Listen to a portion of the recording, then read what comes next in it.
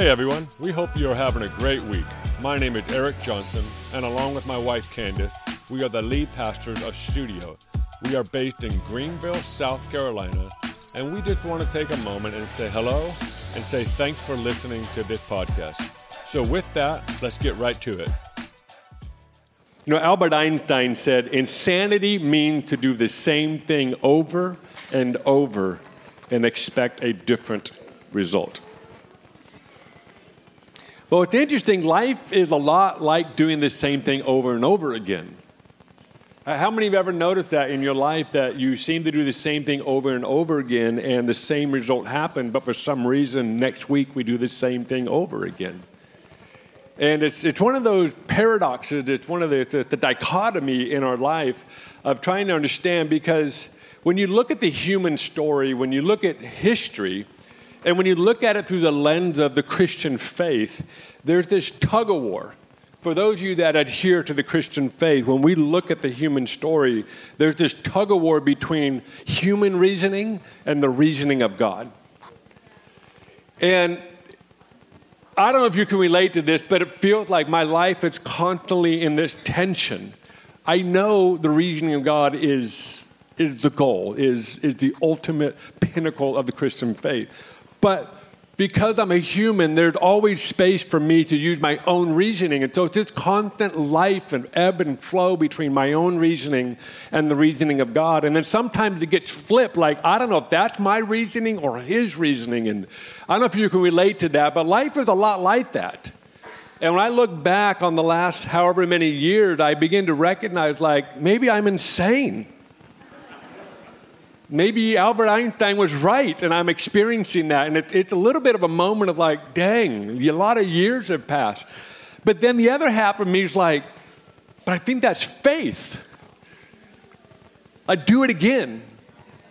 Let me try that again. I know it didn't work last time, but maybe this time. And we almost have this view of existential stuff. It's almost like this Russian roulette.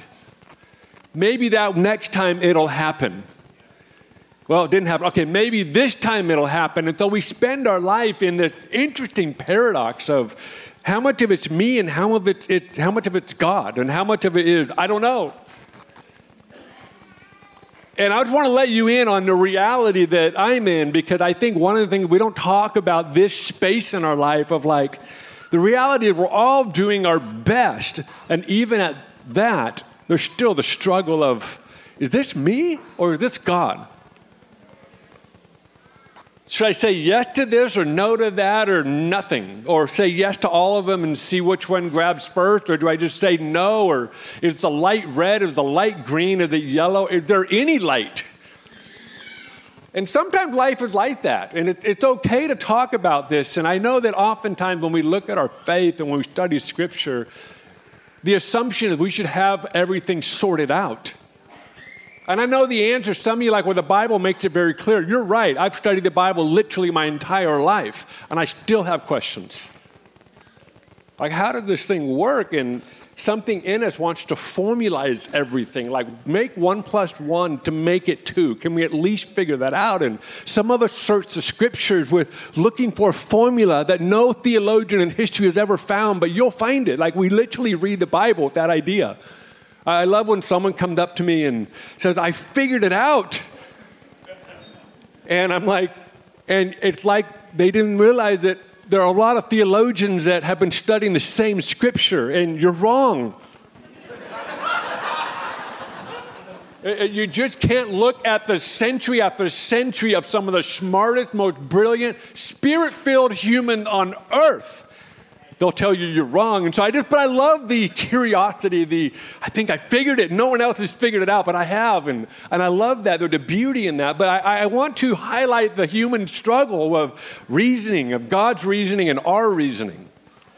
And what makes it even more complex is we have this tendency, this insatiable desire to control.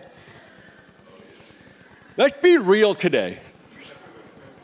Some of the things that we do in our life is purely because we hate being out of control. And we want to be in control.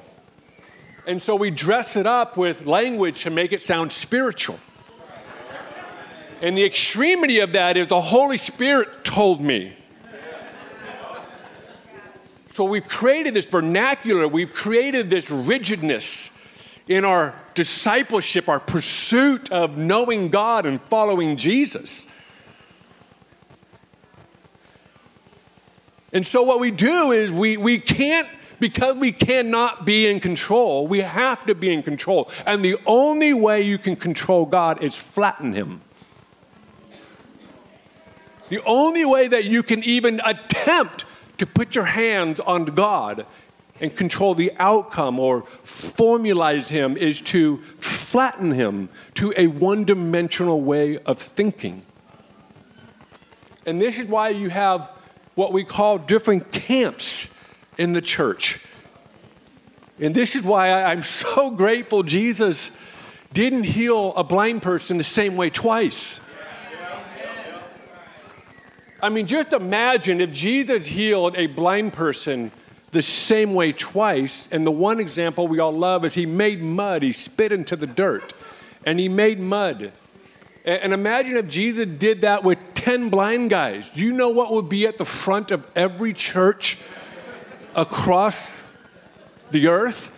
Buckets of soil that is imported from the region that Jesus did those miracles. There's no doubt. I mean, there'd be an entire industry of excavation. Like within 100 feet, this is where Jesus performed the miracle. And so we would have buckets of soil, and then we'd have courses. It would probably be, we would stretch it out to 4 to 6 weeks long, but we'd have courses on how to create the proper moisture levels in your mouth to apply to the soil to make the right consistency so it doesn't droop, but it sticks. I mean, we would have, you laugh, but this is us. This is humans. And we are working so hard to get God to be 1 + 1 = 2. And some of us are okay with multiplication and a little bit of algebra, but we keep it basic. And so because we long to be in control, because we long to put our hands on something, because when our life is out of control, most people, in order to survive, they have to get back in control. And depending on how broken we are and how wounded we are and the different experiences we've had, some of us lash out in violence and anger, passive aggressiveness, and some of us disappear because we want to be in control. And this is the wrestle. This is the human wrestle. And it's just fascinating to me that, I don't know about you, but the more I follow Jesus, I don't get more confused. I just get a lot more questions. Confusion isn't the rhetoric, isn't the mood, isn't the theme. But I'll tell you what, I have more questions today than I did last week. And I have so many more questions than I did 20 years ago. In the mid-1990s, they developed a supercomputer. Some of you might remember this, called the Deep Blue. And the whole idea of creating the supercomputer was to play chess against the greatest, many consider to be the greatest, Garry Kasparov. And this specific computer, remember, this is in the 1990s, so imagine computers today. But this specific computer, the Deep Blue, was able to calculate 200 million chess positions per second. So let's talk about the mind of Christ. It's infinite variables. This is why I don't adhere to the idea there's only one way to your future. It's too complicated. Life is too nuanced. But what I do know that when you take the left turn, it reroutes. When you make too many left-right turns or going backward, guess what? God's mind is so infinite. The variables are endless. He reroutes everything. But yet we're trying to flatten a multidimensional God. And instead of letting our faith in God increase our curiosity, increase our adventure, sense of adventure, our ability to dream, some of us, our faith, we somehow have allowed it to diminish our curiosity. We've allowed it to diminish it. We've diminished Jesus from a person to a list of fundamentals, of do's and don'ts. God's intention with humans is pretty clear in the Garden of Eden, is to be naked and unashamed and to eat freely. That's the intention of God. I know it's a little bit hard for us to think about being naked at the moment. I understand that. I relate to that. But in the context, that's actually God designed it to you to be naked, to eat freely, and to be unashamed. And fast forward, we live in a world now where you're clothed, you're hungry, and you're ashamed. So God's original design is for you to be free, is to be unashamed.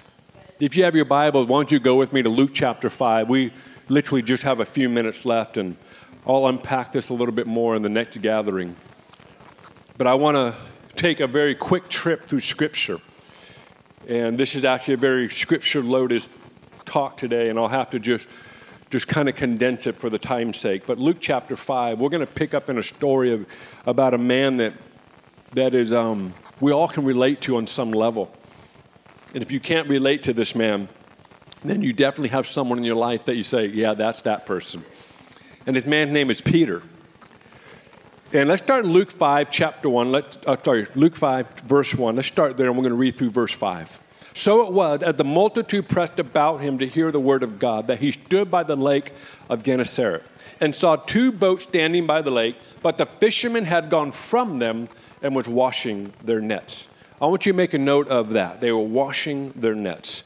Then he got into one of the boats, which was Simon's, which is Peter, and asked him to put out a little from land, and he sat down and taught the multitudes from the boat.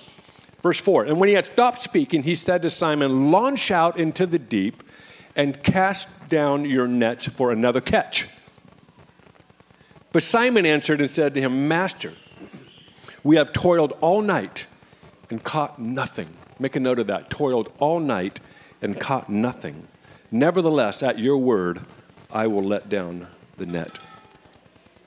So we have a story here about Jesus, and multitudes are following him. This is in the earlier stages of Jesus' ministry. Hey, young man. And Jesus is teaching a multitude, and what's happening is the crowd is crowding him. I know he's super cute, but you got to pay attention up here. I have no chance against that man right there. He is so dang cute. With the lighting up shoes, I mean, that's just awesome. So Jesus is teaching a multitude, and they're crowding him, and he's having a problem. They're crowding him so much so he looked over and he sees a couple boats.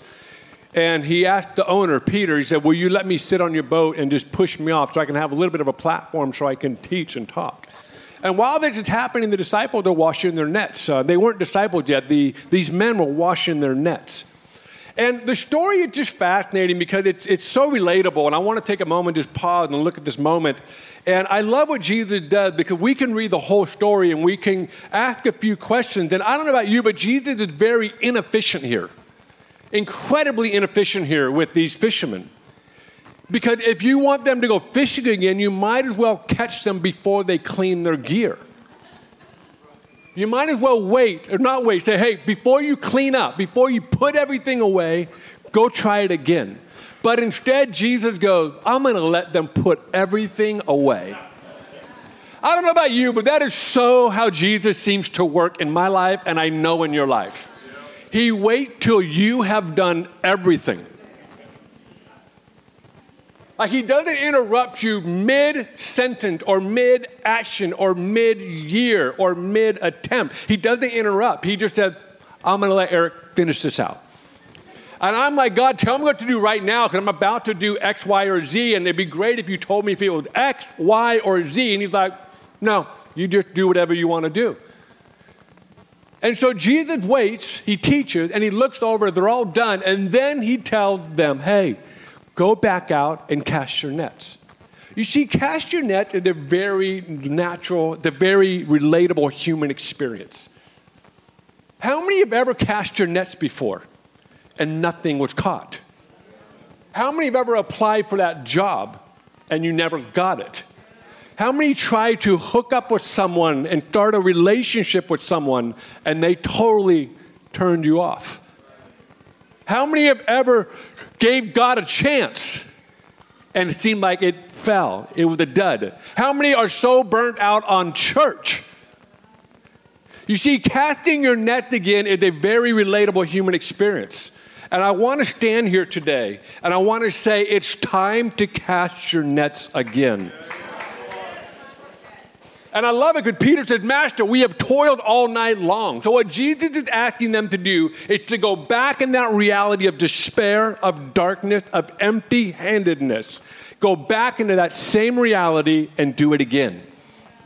And I know some of you in this room right now are in a spot in your life like, I am tired of trying. And some of you are like, I'm going to try this one more time.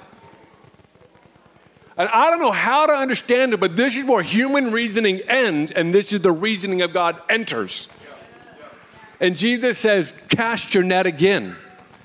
And Peter does something pretty phenomenal. He's like, all right. And he called them masters. So what we can learn from that, he says, there's a recognition of who Jesus was. So Peter picked up his stuff, goes back out and cast the net, and the rest of the story goes like this. There was so much fish, it would begin to break the nets. And then in that moment, Peter submits his entire life to Jesus. He begins to repent. He begins to weep on the beach. And he begins to Jesus. And in Luke 5, we are introduced to Peter, the disciple that Jesus eventually says, I'm going to build a church on you. This is the beginning of the 3-year journey. Now I want you to jump down to, if you want to make a note of it, we're not going to read the passage, but I want you to make a note of it. Luke chapter 22. This is roughly 3 years later. And what happened 3 years later, Jesus is heading to the cross. He's heading to his death and eventual resurrection and an ascension back to the Father. We are literally days before this moment.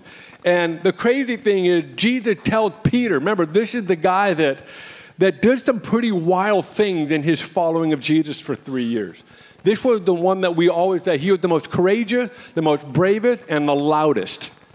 This is him. And in this moment, Jesus tells Peter, Peter, you're going to deny me. You're going to reject me. And Peter laughs at Jesus and says, there's no way I'm going to reject you. All the other guys will, but I never would. And then Luke 22, we stumble upon this moment where Peter finds himself denying Jesus 3 times, just like Jesus said. And after the third time, it's hard, we're going through this on a quick pace, but there's this moment where someone asks Peter, you're with Jesus, and he denies him for the third time. The rooster crows. And then Jesus and Peter lock eyes. Imagine the despair in that moment for Peter. Imagine, how do you go from the guy in Luke 5 who forsook all to follow Jesus to now denying him 3 years later? How do you get there? I know some of you in this room are like, I would never do that, but be careful. We don't realize how fragile we may be in the context of experiencing life. And this is why it's such a wrestle between human reasoning and the reasoning of God. And so Peter and Jesus lock eyes. And Peter realizes he actually done the very thing that he said he would. Jesus said, you're going to deny me. And so imagine Jesus now going to the cross, losing Peter. I know Jesus had a lot going on at the time. I mean, he was thinking about a lot of things. He was thinking about all of humanity. So I don't know how much Peter was in his psychological space, but I'll tell you what, Peter and Jesus were pretty tight. And I would imagine there's some effect on the reality of Jesus going, I just lost someone that followed me for 3 years and they denied me. Perhaps Jesus knew the rest of the story. I don't know. But that has to hurt, to be betrayed. Some of you know betrayal very well. It's one of the most worst human experiences is to be betrayed. So Jesus goes to the cross. And imagine Peter recognizing what he'd done, and now he's looking at Jesus going through the worst moment in his life. And Peter's the one that denied him.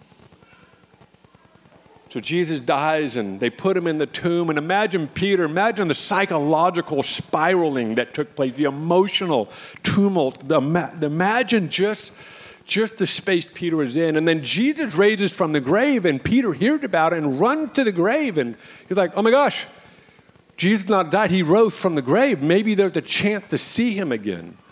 And days go by. And there's this moment in John chapter 21, if you want to turn there, we're going to kind of end on this passage. John chapter 21. And between the death and resurrection of Jesus, Jesus appears to multiple disciples. He begins to appear. He gets to make these guest appearances. And from what we can gather, he's not made himself known to Peter yet. And imagine Peter being in that space like, I want to make this right.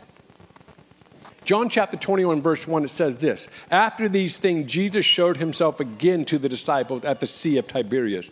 And in this way, he showed himself Simon Peter, Thomas called the twin, Nathanael of Cana in Galilee, the son of Zebedee, and two other of the disciples were together. Simon Peter said to them, I am going fishing. I just find this funny. This is what we do. When life is not going well, guess what? We go to our past. We do the things we know we can do. Because you can't stay put, and you don't know how to move forward, so I'm just going to do my old ways. I'm going to do my old job. And the other disciples said, we're going too. Why? Because it was their former occupation. So now they're fishing. What's interesting is they caught nothing again. So according to the Bible, Peter catches nothing, and he was called a fisherman. There's no story of Peter actually catching any fish unless Jesus showed up. I don't know how Peter can call himself a fisherman when he can't catch fish unless Jesus shows up. So in verse 3, it says, they went out, immediately got into the boat, and that night they caught nothing. And when the morning had now come, Jesus stood on the shore, yet the disciples did not know that it was Jesus. Then Jesus said to them, children, do you have any food? They answered him, no. And he said to them, cast the net on the right side of the boat. Now, I don't know about you, but I think I would remember that moment from 3 years prior. I wonder if they're like, wait, we've heard this before. I remember this experience 3 years ago when I gave my life to Jesus, when he said, cast your net on the other side. I wonder if one of them or some of them go, hey, guys, is that him? And then someone says, hey, I think that's Jesus. And this most amazing moment happened. It's Peter, who had no clothes on because of the kind of fishing of going in and out of the water. He puts his clothes back on and then jumps back into the water. I don't know about you, but swimming with clothes on is really challenging. But Peter puts his clothes on and he swims to shore. And what we read in the rest of this passage is the restoration between Jesus and Peter. Peter denied him 3 times. I don't have time to unpack this, but I want to say this. It's time to cast your nets again. This is a moment in your life that I believe you have to let go of human reasoning and embrace the reasoning of God. What explains fish are 6 feet over on this side of the boat? I don't know. I have applied for the job after job after job. What's different about this application? I don't know, but somehow the fish were over here and not there.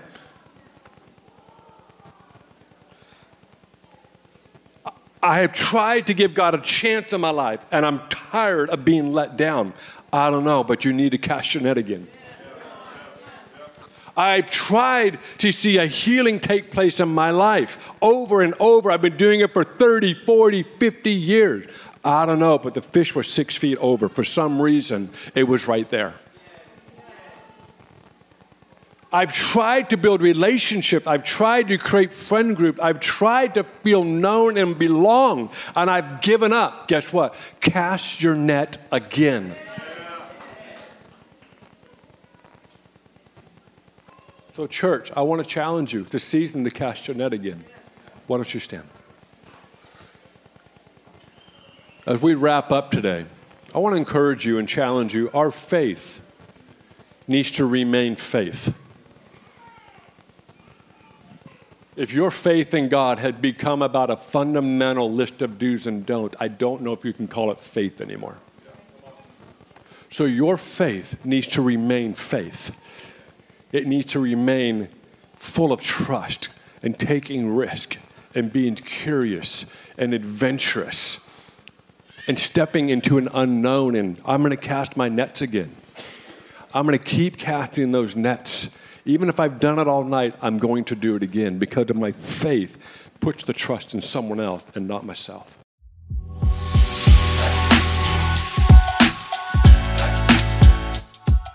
Thanks for listening, and we hope this talk benefits you in every way possible. For more information about Studio, you can go to studiogreenville.com or go to Instagram and look for studio.greenville. We would also love it if you would leave a review and hit those 5 stars. Other than that, have a great week, and we'll see you soon.